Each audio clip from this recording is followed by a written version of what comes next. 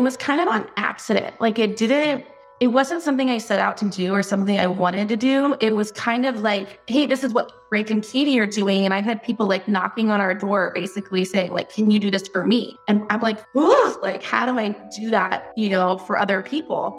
And one of my things is I really only want to work with people that I enjoy. And I want it to be treated like a partnership. I didn't want it to be like an employee-employer relationship or a client-customer type relationship. Welcome to the Great Investor Podcast, a podcast about real estate entrepreneurs, visionaries, and the stories behind the legacies they're creating. I'm your host, Rob Chavez, and on today's episode, I've got Katie Klezitz from Omaha, Nebraska with me. Now, Katie was a stay-at-home mom just a few years ago, and today she owns hundreds of doors through partnerships. See, there's power in partnerships, and Katie displays this better than most. If you are interested in understanding how to build partnerships to build a big empire, then this episode is for you. But not only listen to the how-to of the journey, but the story behind the story of how she got started. Looking forward to diving into this one. What's up, Grid family? Hey, today I've got Katie Klezitz from... Actually, you're in Tennessee now, which is kind of crazy, right? Like you moved from San Diego to Tennessee. You're in the middle of the move right now. How's that going, by the way? Yeah, it's good. Like we're liking it. The kids are settling in, and it feels like it was the right move for us. But for it, we can't get furniture, so like we're looking like college students right now because you can't get furniture for like 8 to 12 weeks. So we have mattresses on the floor, but we're figuring it out. Well, I'm excited to bring you on here. Your husband and I go back like when he just first started viral marketing, right? So for those that don't know, Katie's married to Frank Klezitz of Viral Marketing, right? And I've been friends with Frank for many years and watched him from afar. 13 years. Yeah, and I've always admired his brain, right? Like the guy's like admires his brain. Yeah. And so, but I saw, a few years ago where you guys just started buying, and you were the lead on this, just buying lots of houses, like a lot of houses, right? And I loved all the marketing behind how you were buying those houses. Yeah. And so, recently I saw you on a video or something. I was like, oh my God, I need to bring her in and introduce her to our Grid community so that they can learn about your story, your journey as a real estate entrepreneur, and the good, the bad, and the ugly. Because, being a business owner, it's not always perfect, right? Oh God. Oh God, no. We're professional firefighters many times. So, let's go back. Let's start at kind of like the beginning, right, of your real estate journey and your family journey a little bit, because I think it'll be interesting, and then we can go into how you bought as many houses as you. How many houses have you bought here over the last 2 years? Over 100, but I own 100% of like about 60 or 65, and then I have partners on the rest. Yeah, but you guys have just done that in like a short amount of time, right? So, okay. Yeah, I think it's like two years. 2 years. Okay, so we're okay. There's a lot for us to unpack. Okay. Yeah. So let's go back in time, right? How did all this start, right? How did you start this real estate journey? Well, I actually had my real estate license like in my 20s, and I sold real estate in Arizona. And I just kind of naturally gravitated towards investors. I was like, hey, like I'd rather have like 2 or 3 clients that I could buy a bunch of houses with rather than, like 15 client or 30 clients, that I buy one house with every 7 to 10 years. So I kind of caught the investor bug in my 20s. Well, then I met Frank, had babies. I kind of like let my license go and stayed home for, I want to say 5 years. Over the course of that period, like when I met Frank, he owned 5 rental properties in Omaha. And over the course of like when we met to, 2 years ago, we had acquired 1 to 2 properties a year. And as of 2 years ago, we had 15 rental properties. Well, I'm like getting bored being home with the kids. I'm like, I gotta get my brain's turning to mush. Like I gotta do something. And How old are the kids at this stage? 3 and 4. Okay. They're still handfuls. Yeah, they're still handfuls and they're Yeah. home. And I'm just like, okay, I thought like I had this idea that I wanted to be this like stay-at-home mom. And I tried really hard. It just didn't fill me up. Like I wasn't coming to the kids like as a full human, if that makes sense. I was just like, I had foggy brain. Like I wasn't putting like what it was I needed like in front of what the kids needed in order to be a better mom. If that makes any sense. Yeah. I needed more stimulation. And I love my mommy friends, but I also loved my work friends and work conversations. And I found myself gravitating more toward like my business friends and those types of conversations and wanting to not go to the park anymore as a kid. So I was like, something kind of has to change. So Frank and I, he brings me to a business conference. I remember it was at a casino in Arizona. I don't remember what the conference was, but we met with one of our friends named Jeff, and he's a real estate agent, and he was like, "Hey guys, we're like, Jeff, what have you been up to?" He's like, "Oh, I bought 100 houses last year." I'm like, "Wait, what? How did you like buy 100 houses?" He's like, "The BRRRR strategy." And Frank and I both felt like such idiots. We're like, "What's the BRRRR strategy?" Buying a house below market value, going in, renovating it, renting it out, refinancing it, and then repeating it. And we were like, dude, if he can do this, why can't we do this? Let's figure this out. We're like, we have to be able to figure this out. Well, after that, like right before that meeting, I had been thinking about getting my real estate license because those commission checks in San Diego looked really appealing. Yeah. But I just didn't want, part of me, like, even though I wanted to go back to work, I still wanted to have the flexibility to still be a mom and still be available for my kids. I didn't want to be driving around in California traffic showing houses. So I was like, okay, let's put I got my real estate license, never activated it in California. And then Frank and I were like, all right, let's go all in on this. And so we decided to start mailing. So we did direct mail and started mailing in Omaha, Nebraska. And just kind of went from there, if that makes sense. Well, with what phone calls and now what people need to understand is that you're living in San Diego at the time, right? Yeah. And Omaha, Nebraska is where Frank, in the middle of the country. Yeah. And that's, were you from Omaha as well? Or is it just Frank's from Omaha, but I have some family in Omaha, so I was familiar with Omaha, but sure, did not like Frank. I mean, Frank grew up there, and that's where our first 15 rental properties had been. Yeah, and I remember, the 1% rule. It works there. I think I interviewed him years ago, and he was like, "Yeah, man, it's just like you could find those all day long here in the MLS." I'm like, "Really?" And that was 5 years ago. I should have jobbed. 5 years ago. If the timeline, we'd be even further ahead now. But I'm glad interest rates are good too. So you start mailing, right? Mm-hmm. And I think you said the first one that you bought, though, was off the MLS. Is that right? So that was right before. That was like our 15th one. That was the one that gave me the bug, to get back into real estate, because it was a short sale that a friend of ours called. She was an agent that had sold us 3 or 4 before, and she was like, "Dude, I don't know who else I'm going to sell this house to." And I was like, "I'll take on the project. Like this will be my first project into starting to get back into it." And that's what kind of got me the bug about I want to start buying more investment properties. Like, how do we do this? And it was taking, so Frank and I were saving up $20,000, $30,000, to buy a house after tax income, to buy 2 or 3 a year. And that's like, dude, that's a big chunk of change, after tax, or raising 2 kids, living in San Diego. So we were kind of on, we were happy we bought 3 a year, we were we were saving everything and we were living way below our means and pouring everything into buying real estate. Mm-hmm. And we're like, there just has to be a better way. And when we met our friend Jeff connected with our friend Jeff in Arizona, and him and Frank have been friends since college, and he told us what we were doing. We're like, we have to do this. Mm-hmm. It's a really great tax saving. Oh yeah. Yeah, for sure. Yeah. For sure. There's so many benefits. So you and Frank decided to go all in on a BRRRR strategy in Omaha.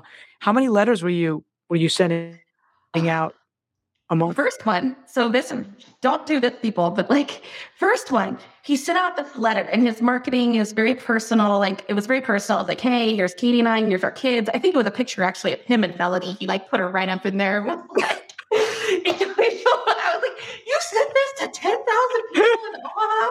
He's like, it worked, didn't it? I'm like, oh my God. So I'm like, I was like horrified. Like using her daughter, she was so cute in this photo. He sent out 10,000 letters and he forwarded the number to my cell phone. I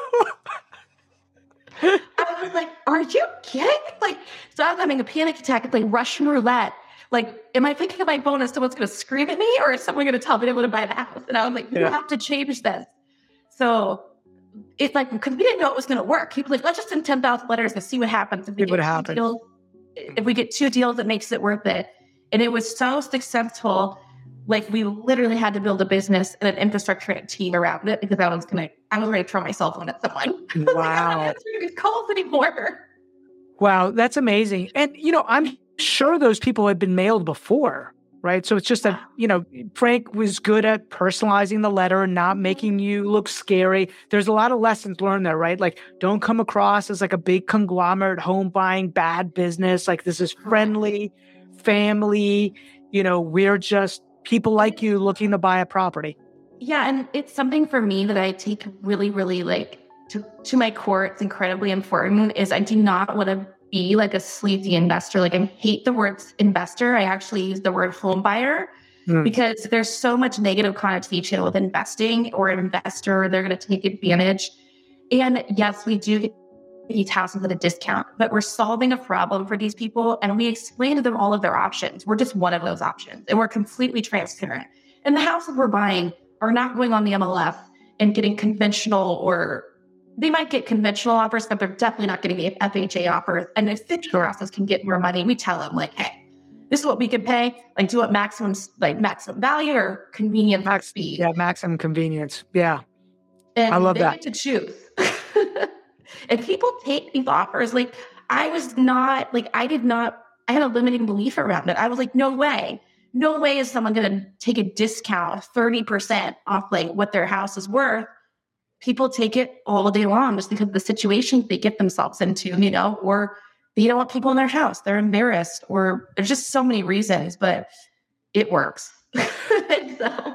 So that's interesting, right? Are people calling now? You solved the whole phone thing. It wasn't coming directly to you. It got routed. Did you route it to a service that screened it, and then it came to you? We actually hired our own ISAs and trained them and got our own. So everything's in house. Like we don't use any outside vendors. We train. This is something that it's Frank's genius, and he's really helped me like to keep our costs down because this is expensive. It's definitely a very expensive business to run. We hire a lot of people in the Philippines, but we teach and train them and have to get them to fit into our model. We don't hire expensive talent and expect them to just know what to do, we have, because of our margins, we have to teach, train and coach. And I love our team in the Philippines. They're like family now because we've taken the time to teach them and coach them, and they've been with us. Most of them have been with us since we started, or we hired their family or their friends. So for those that don't know, an ISA is an inside sales associate, right? And so they've got all the calls are going to them using a software, maybe like CallRail or something, routing directly right to them. The calls are recorded, I'm sure. And so when you get a live one, right, are you buying then these properties sight unseen? Are you? So I have what we call an estimator that goes out on the ground. And the person in Omaha that we hired used to be our property manager. So he had been our property manager. We have a really good relationship with him. We trusted him. And I basically explained to him, hey, this is what I need to see in a video in order to make a decision. And he would go out, he'd call up the sellers. So it removed me from the process almost completely because he would call up the sellers and be like, hey, I'm Chris. I work with Katie and Frank, and we use the script. Katie's at home with the kids. She's busy, but I'm going to, I know more about this than she does. I'm going to come out, get her all the information, and then we're going to make you an offer. And he would go out, do the video, and build a rapport with the seller. And the sellers love him, He's super personable. And he would always say, like, well, Katie would say this, or Katie would think this. Or so he always referenced me, which is super important because people felt like they had a relationship with me without me ever talking to them. And I'm not allowed to talk to any of these sellers because I'll give the farm away. Like I've done it. Your empathy will. Yeah, I could see it. I don't have money for my kids. Like, I have to sell this house, and it's like, we haven't closed. It's been 2 months, and I need money. I'm like, here's $2,000, like, to pay your bills. And Frank was like, stop that. Like, there's some times I got burned. Like the sob stories. Like, I got so burned, so we had to remove me from the situation because at the beginning. Let's say now I'm a little better about it now. I'm like, okay, I don't put up as much shit as I used to go. But at the beginning, I felt so bad for a lot of these people and their stories. And they are really sad. Some of these people are really sad stories. I had one lady, I was the first person, I actually went out there. I was out there for something else, and I went out and like met her. This was the only house I ever walked into. That was the first house that that was the first person she let in her house in 10 years. And the walls were covered in yellow smoke, like yellow soot from smoking. She had a little path from the kitchen to the bedroom, and everything else was just covered. And I was like, we need to get you out of here. Like, it's like a safety hazard. She was going to fall asleep, like smoking a cigarette, and the whole place was going to go up in flames. And she finally was like, okay, like, I'll let you help me. And we actually had we short sold the house. She owed exorbitant amount of money on a thing that it wasn't worth. But we helped her find a nursing home to live into. We helped her get the belongings that she needed out of the house. And then we took care of everything else. And she still now calls me like a friend for life and sends me emails every once in a while. That is awesome. That was the first. And it was the first and last house I ever walked into because I'm like, I can't emotionally do this all the time. Well, that should crush some people's limiting beliefs that they have to go look at the property, that they have to be in the same area, right? Yeah. You could develop a framework that allows people to go look at the houses, reference you, build that relationship. So who ends up making the offer? Is it you? Is it it depends. Most of the time it's not me, it's my estimator on the ground. They're employees of ours, so they can make the offers on our behalf, and they are unlicensed. Okay. But they are employees of ours, and we pay them like an hourly bonus. Got it. Very cool. So one of the things that I want everybody to hear, right, is that it's not always perfect, right? There's mistakes all the time that happen in this business, lessons learned. And so what would you say are some of your biggest ahas as you've started building this? And we're going to go into how you've scaled it, but I'm just curious to some of your ahas of how you've learned along the way. The biggest thing is trust, but verify. Like, I'm an incredibly trusting person. I just want to believe everyone's going to do the right thing. I still believe it. I don't think people set out to do the wrong thing. They just get caught or get in too deep. And what I'm specifically talking about is contractors. You hear this all the time in the investment world. And of course I'm like, oh, that's not going to happen to me. I have a great relationship with my contractor. He's amazing. Well, the biggest thing that happened with me and our contractor, I ended up losing over $100,000 with this contractor after he successfully did 15 jobs for me. 15 jobs, perfect. I had the same thing happen. Yeah. It was 15 jobs that were perfect. But what I realize now is I was his meal ticket, if that makes sense. Because of those, he wasn't working for a lot of other people before me. And he had one crew. And then with me, he brought on 3 or 4 crews, you know what I mean, to do 3 or 4 jobs for me at a time. And he didn't have the managerial skill to handle four crews at a time. Things started getting missed. He wasn't checking on the jobs himself. His subcontractors sent him a photo. They positioned it just perfectly. I was supposed to have a pool filled in. They positioned it just perfectly and put the dirt up so it looked like the pool was filled in. So literally like my agent knows that this was a flip, the one and only flip I ever did in Omaha, because it was a freaking nightmare. That's something else I would never do from afar. Do not do a flip from afar. It is too detail oriented. Fixed or rentals are fine. But my agent comes back and he's like, do you know there's still a giant hole in like the backyard? We're supposed to go on the market like in 2 days.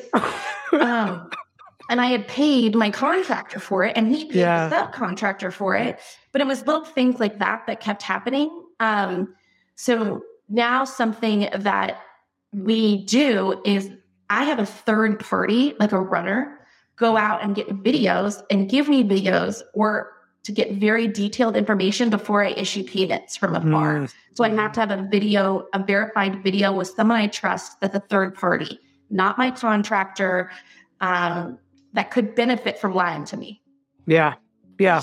I love that. What I hear you saying is that you make a mistake and then you set up a system to help you fix that mistake along the way, right? So that it doesn't happen again. So, and that's an interesting point. Yeah, no, that's an interesting, I don't want people to kind of gloss over that. What you said was, hey, fix and flip, right? You're going to spend a lot more money on a fix and flip, meaning you're going to put in all the nice stuff, and that a burr is, many times going to work better for you. One of the things I want to make sure that everybody heard was that with a fix and flip, there's a lot of details, right? You're typically doing a higher end renovation. There's a lot of moving parts with that, but with a simple burr strategy, I mean, you're just improving a rental grade type of reno. It's a lot simpler to do. And long term, there's so much more profit in it for you, right? If you do that. So, okay. Yeah, the only time we really end up with flips or now moving forward, it's very simple flips, but it's like the price point just doesn't quite work for the burr strategy. Or I wholesale them to some people that do enjoy doing flips that are on the ground. I have some very good relationships with other investors in Omaha that I trust. And when I say, hey, I'm on this deal, they show up with cash and they get it done. And so I make a little, sometimes I make 10 or 15 grand, and that covers my mistakes on the rental sometimes. Sure. Yep. No, I get that. So how did you guys decide to scale it? Because you tested this, you're like, okay, this is for real. We should have an infrastructure. And then the next thing I know, you guys are partnering with people that you're friends with to buy bulk. Yeah, it was kind of on accident. Like it wasn't something I set out to do or something I wanted to do. It was kind of like, hey, this is what Rick and Katie are doing. And I had people like knocking on our door, basically saying like, can you do this for me? And I'm like, like, how do I do that, for other people? And one of my things is I really only want to work with people that I enjoy, and I want it to be treated like a partnership. I didn't want it to be like an employee-employer relationship or a client-customer type relationship. And what was happening is our infrastructure at Omaha was getting very expensive with our ISAs, transaction managers, virtual assistants. I can't remember exactly how much it was. I think it was about $10,000 a month to pay for everything so that I'm not doing everything myself. Because if I was doing everything myself, there's no way we would have been able to buy all these houses at scale. Yeah. And so we had to figure out a way to kind of cost share like the infrastructure. And we're like, well, this is how we can kind of do it. So we ended up partnering, one of our first partners down in Waco with Tim Heil and Matt Patulski.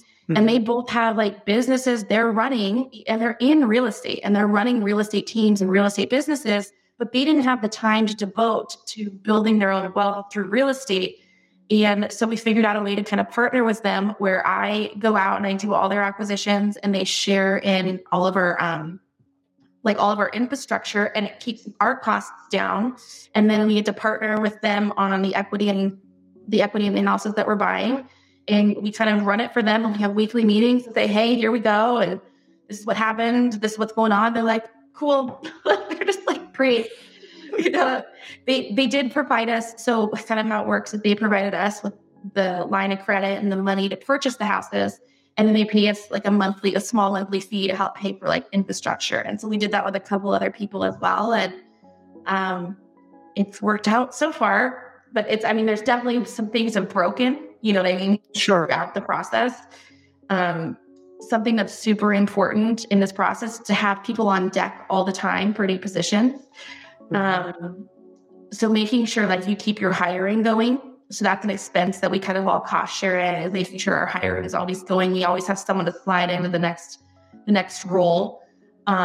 Because if you don't have an estimator on the ground that can go on your appointments and you did a $10,000 mail drop, you got to have a backup plan. Yeah, you need a backup plan. Oh my goodness. That's crazy. And we have that happen. And so now we've actually been able to even go on some virtual appointments. So my main estimator, he's taking over acquisitions for me now.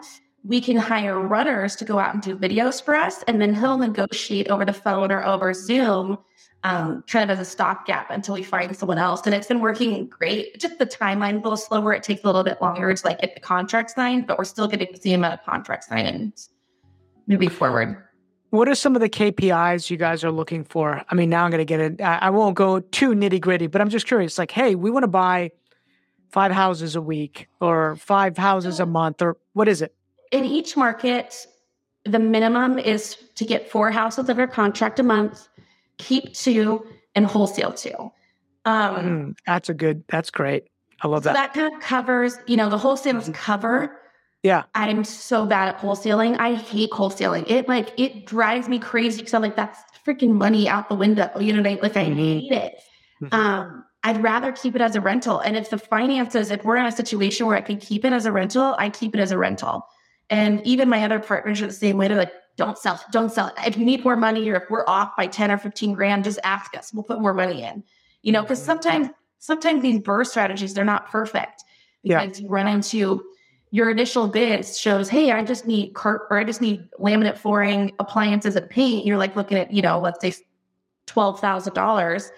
And then you get in there and you realize the plumbing's completely shot. And there's another $7,500 when the AC unit goes out. There's, $5,500. Yeah. So crap, there's that extra cash. And then the appraisal it doesn't work out on the appraisal. So you're about $7,500 off when you go to refinance that you have to come out of pocket. I'd rather come out of pocket that $7,500 if I have it and keep the asset than sell it over $7,500. 100%. 100. Actually, yeah, I won't go into my whole story with that, but it was one of my main drivers of just I always felt like I was killing the golden goose, right? That was laying the egg every time I wholesale something. And I was I've got to stop doing this. Right. It's I hate it. And I hate wholesaling. But there's a part of me that doesn't mind it too much, especially in Omaha, because I tend to wholesale to my friends. I have a couple friends that are good. In on this, and one of my contractor, is actually someone that's known Frank since college as well. He lived with us for a while, when he went through a divorce, we're really good friends. And I wholesale stuff to him. I wholesale stuff to 3 of my best friends that they kind of put together a partnership where I don't own any of that, but I'm able to help them build their wealth, and which is really cool and exciting. That's cool. That, I don't know, so it doesn't feel as bad anymore. Okay, so you had this contractor issue that came up, right? And you had the $100,000 lesson that was there. Any others that kind of ring a bell to you? Any deal that you were oh my God, this thing was an absolute Yeah, this is a good one. And this is something that I think where you really need to have a good banking relationship. I'm really grateful that this happened, but it stung at the time. Right before COVID, I was looking at buying a package of 62 houses. And at the time, I didn't have, the down payment money for it. We were still getting our lines of credit. So I looked to partner with someone. And there was lots of promises and agreements between me and the partner, but nothing was ever officially written out. We kind of went back and forth on the operating agreement, because what we were saying to each other was in alignment. But what was coming back from his lawyers was not in alignment with what we were talking about.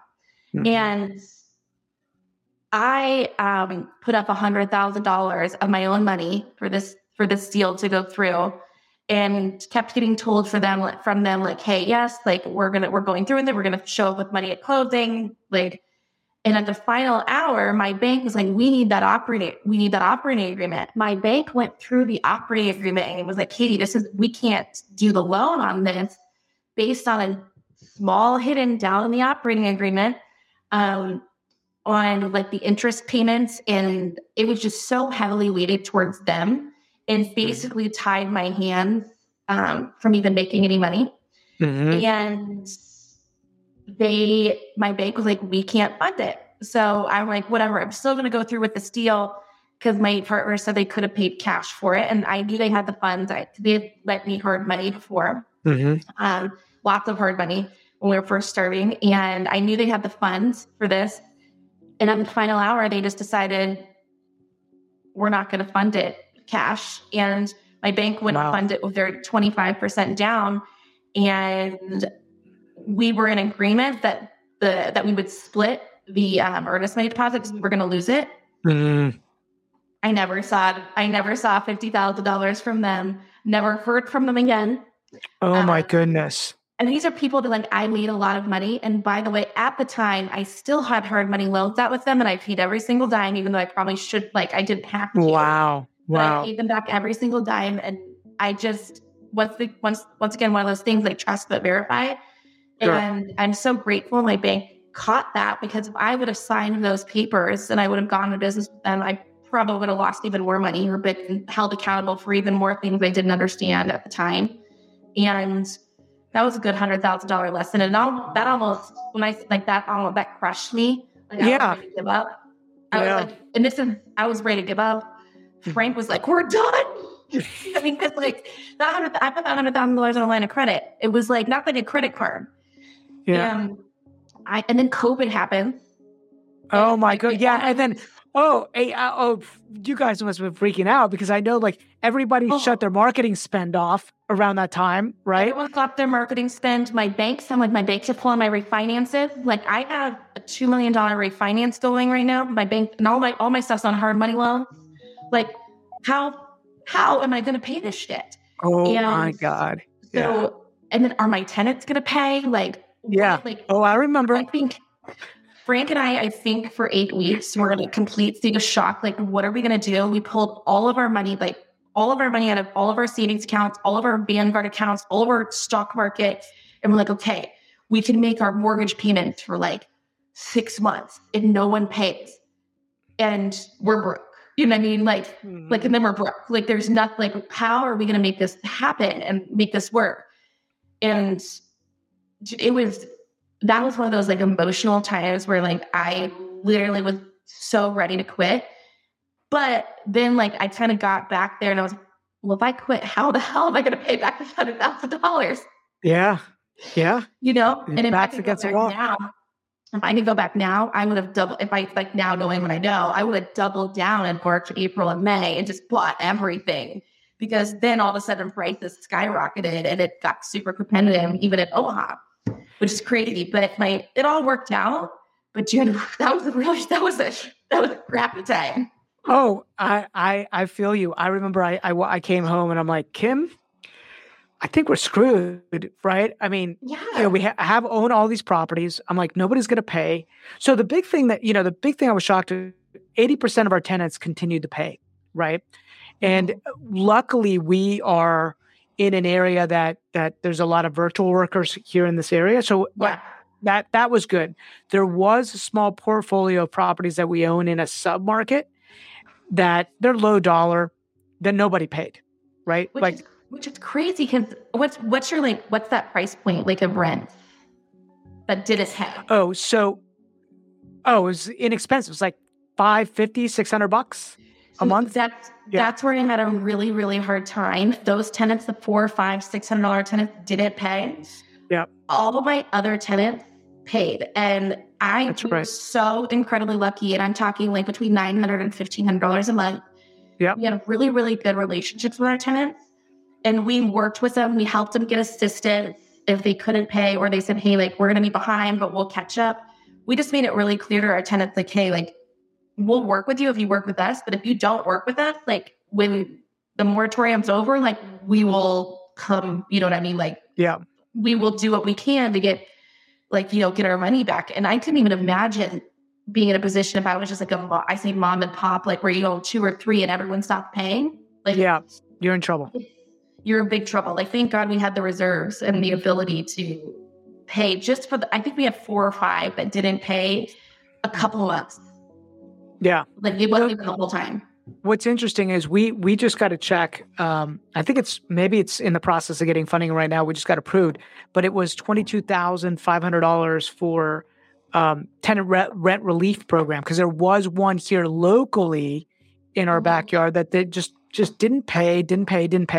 And the rule is, I mean, they have to stay in the house in order to receive that rent relief program, right? So it's like this catch-22, right? We have the same thing going on too, right? And some of our tenants in the low, in that kind of that sub-market, I mean, they just vacated the houses after a while, and there was no way to recoup, 18 months of rent. Now, luckily, we have the reserves in order to take care of that. But I just imagine if that had been some of our higher priced properties, we would have been in a lot of trouble. Fortunate. And I think too, a lot of our tenants, we kind of tend to under rent by, like I'd say $75 to $100 below market. And we're greatly on the words. We fix whatever you want. Like I also rent, I don't rent to people with like financial issues, but I do rent to people that like may not be able to get rented to someplace else. Like maybe they have something on their record, but like they have a steady job, they have a family now. Like, so I rent to people that love renting from us. So they didn't want to screw that up. And they, you know what I mean? Like they were like, dude, if we leave, we kick down here, where are we going to go and get the same deal, the same service, and this nice of a house? Yeah, that's a business strategy. This is a great business strategy, right? We do the same thing. We always keep them under rented for about $75, right? It's like, okay, they if somebody complains about a rental increase, I'm like, just go look into the marketplace, and then they come back and they're like, oh yeah, I've got a good deal. I'll stay. Exactly. I've got a good deal. I'll do the additional $25 or $50 a month, right? We don't ever. We've actually just started. I haven't increased rents on any of my tenants. Like if they stay, I haven't increased rents. We're now starting because we have expenses and like property taxes went up. Taxes will go up. Yep. And so now I've had to start looking at it. And so now what we do is like, say they're at $1,000 a month right now and market's $1,200. We'll up until $1,100. I don't go up to 12, but up to $1,100, and then we'll go. So that's something we just started implementing the last like month or two, actually. How many markets are you guys in right now? You said 4? So there's Omaha, Waco, like McLennan County, Temple, Killeen, which is Bell County. We are helping a friend in Chattanooga with like marketing, and I'm kind of like helping them, advising them on what to buy, and then Kansas City right now. And then I'm looking to go into Lubbock or Amarillo. Do you have Antola? Do you have a favorite? Omaha is still my favorite. Okay. Omaha just is my favorite because my contracting there is reasonably priced. I will tell you, Texas contractors are getting paid California prices right now. It's insane. Wow. But I get way better deals in Texas, but I'm always dealing with foundation issues in Texas because for some reason it's not required to have gutters on your houses, and it doesn't come up in like inspections. Like, you know what I mean? Like most places, gutters are missing. Well, it doesn't come up in Texas. And so tons of foundations are just destroyed by the water coming down. And so I'm having to redo foundations on 1 in every 3 houses I buy down there. Interesting. Which is really, really expensive. Is there a market? Temple and Bell County, like Bell County is a really good market. I'm starting to buy more there. And where's Bell? I don't know where Bell County is. Where is that? In between Austin and Waco. Oh, got it. Okay. So Temple, Killeen, Bell County, it's like 45 minutes outside of Waco, and probably like an hour and 15 minutes outside of Austin. And that's a good market. It can be a little expensive, but if you could find good deals, it's a great place.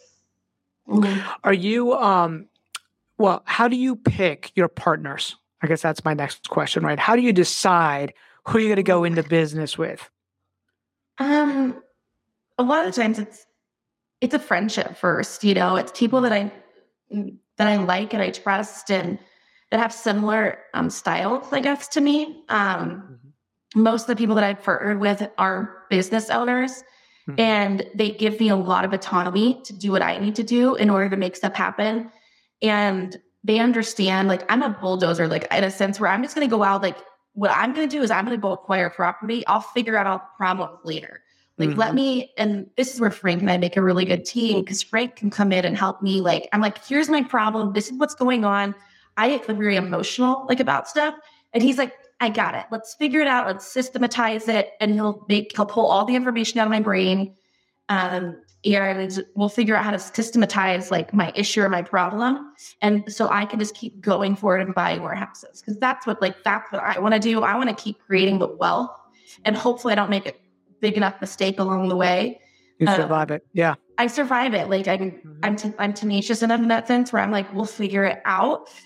My accounting was a giant mess. Like, it was horrible. Like, but I knew in my head we were making money. Do you know what I mean? I'm like, I know in my head we're making money. We're not losing money. The appraisals are coming back great. We're getting money back on our refinances. Like, we didn't spend as much as we thought we were going to spend. Like, who cares? Like, let's keep going. If I could go back, I would have hired someone sooner to pick up my financial pieces rather than having to go back through and figure it all out. Because it's so painful. Oh, God, I did that too. I mean, it's like, I'm like, I have to, like, so now I actually have it set up. I work with my finance guy 3 times a week. Yeah. And it's literally like school for Katie. She's like, okay, Katie, this is what we need to do. This is how it needs to be done. I'm like, oh my God, this is so painful, but I'm so glad I'm starting to understand how it all works. Well, what's so interesting, it's just been a few years. Let me think about this. From the year 2016, no, not 2016, 2000 and when was it? 2000 and maybe at a hardcore level. Let me go back. It's probably 2006 till about 2011, right? We created such a mess. We just like bought so much stuff. We were managing 300 properties. Yeah. There was so much development work that was going on. Money was coming and going, and we didn't have a super solid financial background.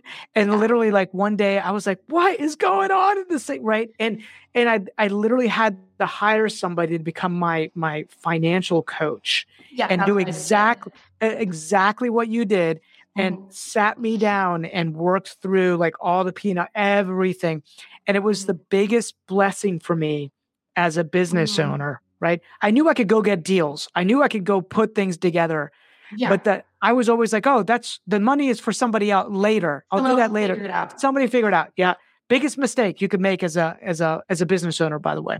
Yeah. And I will say, like, hiring like an accountant or CPA is very expensive. So, like, something that you could do, like, in the interim, like, just to make sure your books aren't a complete mess, is hiring at least a bookkeeper that you get all your expenses to, that meet with them at least once a week, just to make sure your expenses are at least categorized correctly. And then you can deal with the big financial stuff, maybe like down the road later, or hire someone to focus on that. But first and foremost, like, the first hire, like, I think I would have, but make sure you're meeting with that bookkeeper to actually categorize your expenses and put them toward each property as you go. I just had them call me up and ask me about something from 2019. I was like, I have no idea. Like, just throw it in, like, do whatever you want, throw it in a miscellaneous expense. Like, there's no way I'm going to remember this stuff. Yeah. And so now I have a bookkeeper that keeps track of everything. She's actually in the Philippines too, and she's a certified CPA. And she's wonderful. Yeah. I think I have her for $8 an hour or something like that. That's crazy. Okay. Yeah. And so every bill I pay, every receipt, I just throw to her. And then once a week, she's like, Katie, I don't know what this is. I'm like, cool. And I let her know, because I at least have it in my brain because it's fresh. And then now I'm meeting with our CPA. We hired a really great CPA who's asked me, or has volunteered to work with me 3 times a week so that his life is going to be easier. Yeah, that's fantastic. He's doing a return for all of our partnerships, and I just got a return back from Closets Realty. I think it was 140 pages last night. Like, that's insane. Yeah. Well, you got a lot of partners. right? And you got like just in closets, really, that's just the houses Frank and I own, like 100%. And then I have K1s for rolling to their partnerships too now, which is crazy. the majority of your houses that you guys own, are they in Omaha? Yes, I own everything we own. I own in Omaha. I do own one in Texas right now that I bought as a flip. I don't know why I did it. I was having a moment. It was this beautiful historical house. Oh, and that's something else you guys don't do. Do not buy an historical home. I just had this I was drawn to this house. I thought it would be such a great deal.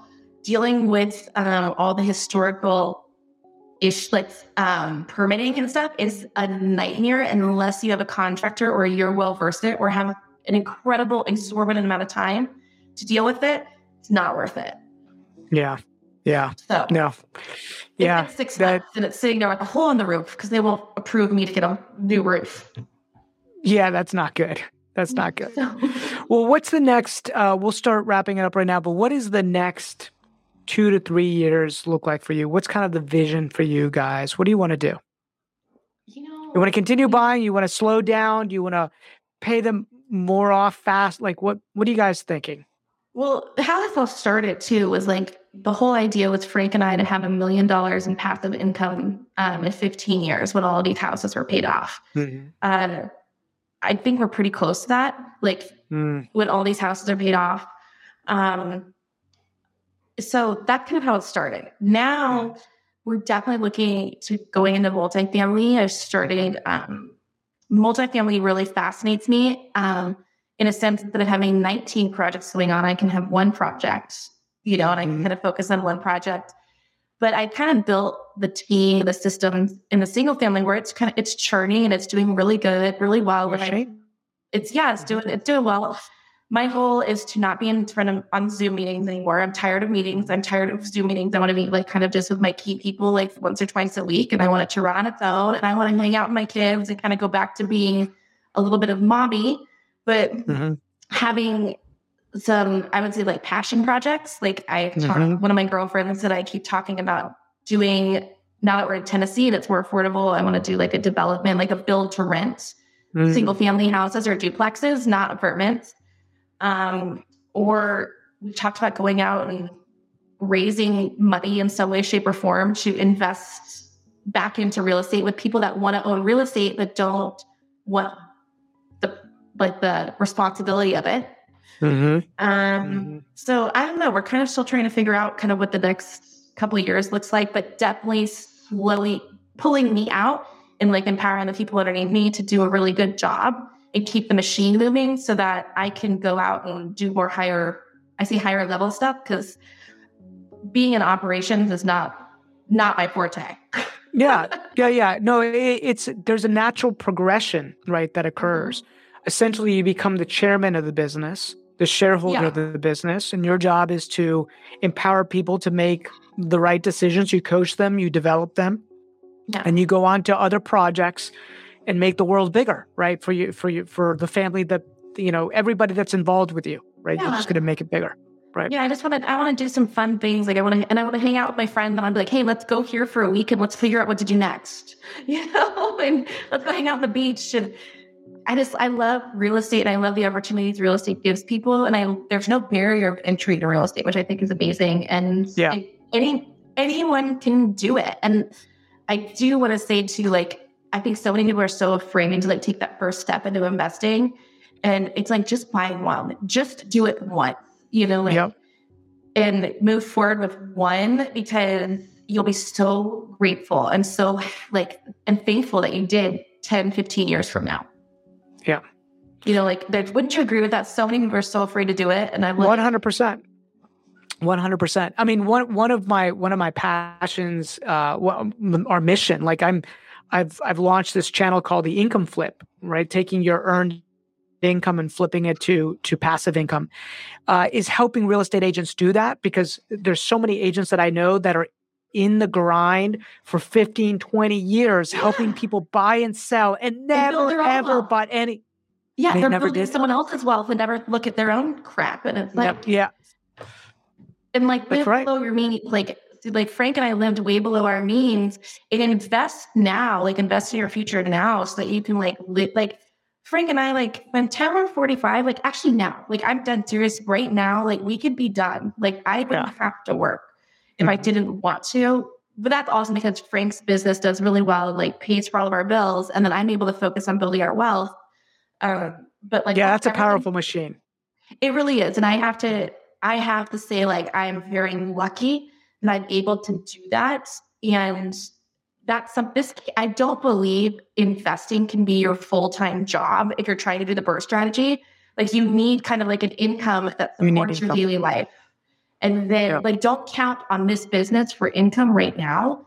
This is building wealth and this is building your retirement. It's not right now money.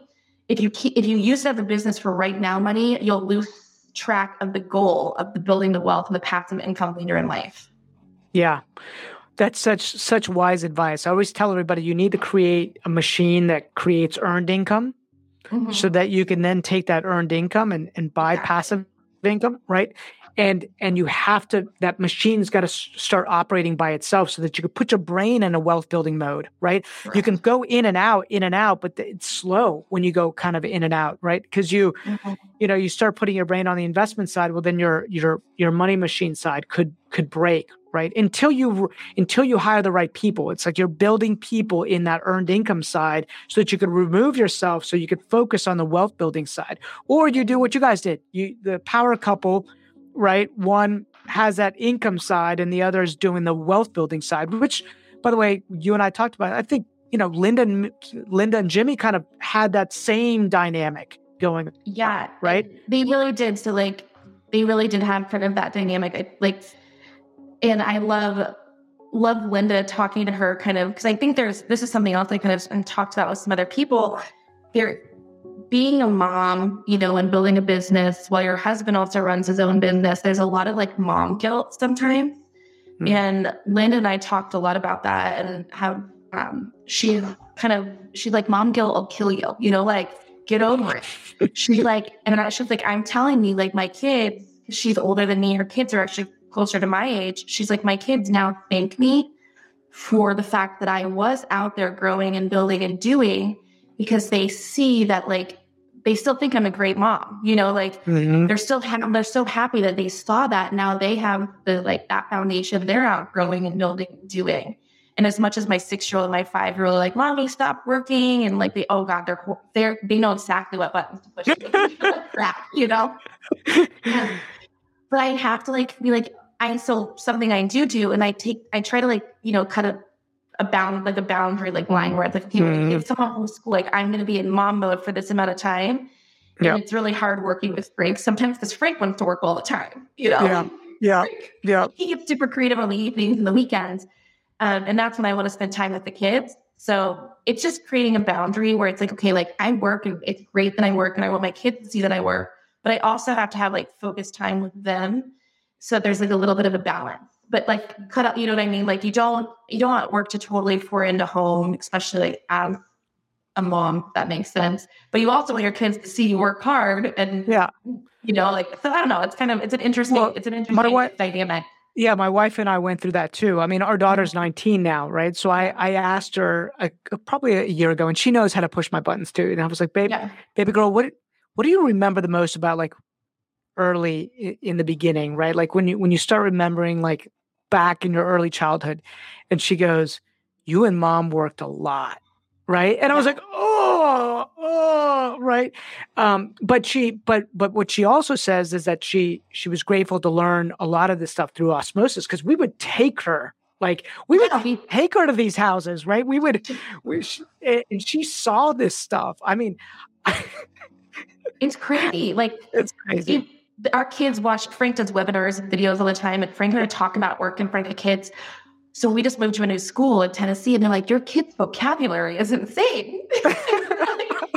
Yeah. They listen to us all day long, and I'm like, did they say bad words? Oh my gosh. Because they hear everything that we say, but they use the word intelligently, and I think it's really cool that they get to, see that. And that's how I grew up too. I'm very grateful that I grew up. My dad has been in the real estate business since he was 18 years old and owns real estate offices. And he's done amazing, in the real estate world. And I think that's kind of where I got my bug, with the real estate. Yeah. Even though he doesn't do hardly any investing. He does a little bit, but I would be investing route. He owned brokerages with like the retail side. Mm-hmm. But it was just so cool. Like, 'cause I had a foundation in the real estate world to like jump me feel off. confident. Yeah. You're like, hey, this has been in the family blood for a long time. Yeah. So I do. I feel like I was born with it in my blood. That's awesome. Well, Katie, thank you so much for sharing time. I appreciate it. Like, this is awesome. Right? We could talk forever. We could. I mean, I think you're going to inspire a lot of mompreneurs, right? And, if anybody wants to find you, or actually maybe you're like hidden and anonymous and you're like, I don't want anybody to look at me, but you like have an Instagram handle or anything like that? Or people track any of your stuff? Instagram. Okay. So, but I wear an, like, Katie, I think it's, oh my God, I have to like look up the website. I mean, well, it's like, actually, it was so funny. It was like, I remember when Frank told me he got rid of his cell phone, right? And it's I don't have a cell phone. And I was like, I love this guy. Like, he is just so that's a whole podcast on that. Like, it's so funny. People are always like, how are you married to a man with no cell phone? And you guys, he legitimately has no cell phone. Like, it's not a joke. And he runs an advertising business. And a huge business. Yeah, and he has over 500 clients and 60 employees, and he has no cell phone. And he has a wife and 2 kids and has no cell phone. But no, like, there's Katie and Frank Homebuyers in our like website, but I'm on Facebook, like Katie Klesitz, or you can email me at katieklesitz@gmail, which is KATY Klesitz, KLESITZ @gmail. Like, and if I don't get back to you right away, don't take it personal. I promise I'll get back to you at some point. Just got kids. It's like my email is just so full of crap right now that I'm trying to like offload, and then I do a lot of my like I want to make sure I'm thoughtful in my responses, so I don't want to like get caught up into the I'm looking at mine right now, 3,368. That's what it says. Unopened though. Unopened, 3,368. You're now, joking. No, I'm not joking. I'm not joking. Now, a lot of them there's a lot of spam in there. There's a lot of things that have been filtered, right? But like, I know what's important. I see stuff come in, I track it, I answer the important stuff. But yeah, I think I just need to like clear it all out and start all over again and get a new email address. Well, that's something that I do. Like, I actually I leave it in my email box. Like, if I need to still answer it, like I'll open it, and then as soon as I've answered, I archive it so that it's like out of my viewpoint. Because otherwise, out of view, yeah, it's a good idea. I need a system around that. Obviously, I don't have a system around that. Well, Katie, thanks so much. Tell Frank I say what's up, and I appreciate you sharing some time. Okay. Thanks, Rob. Sure. Bye-bye.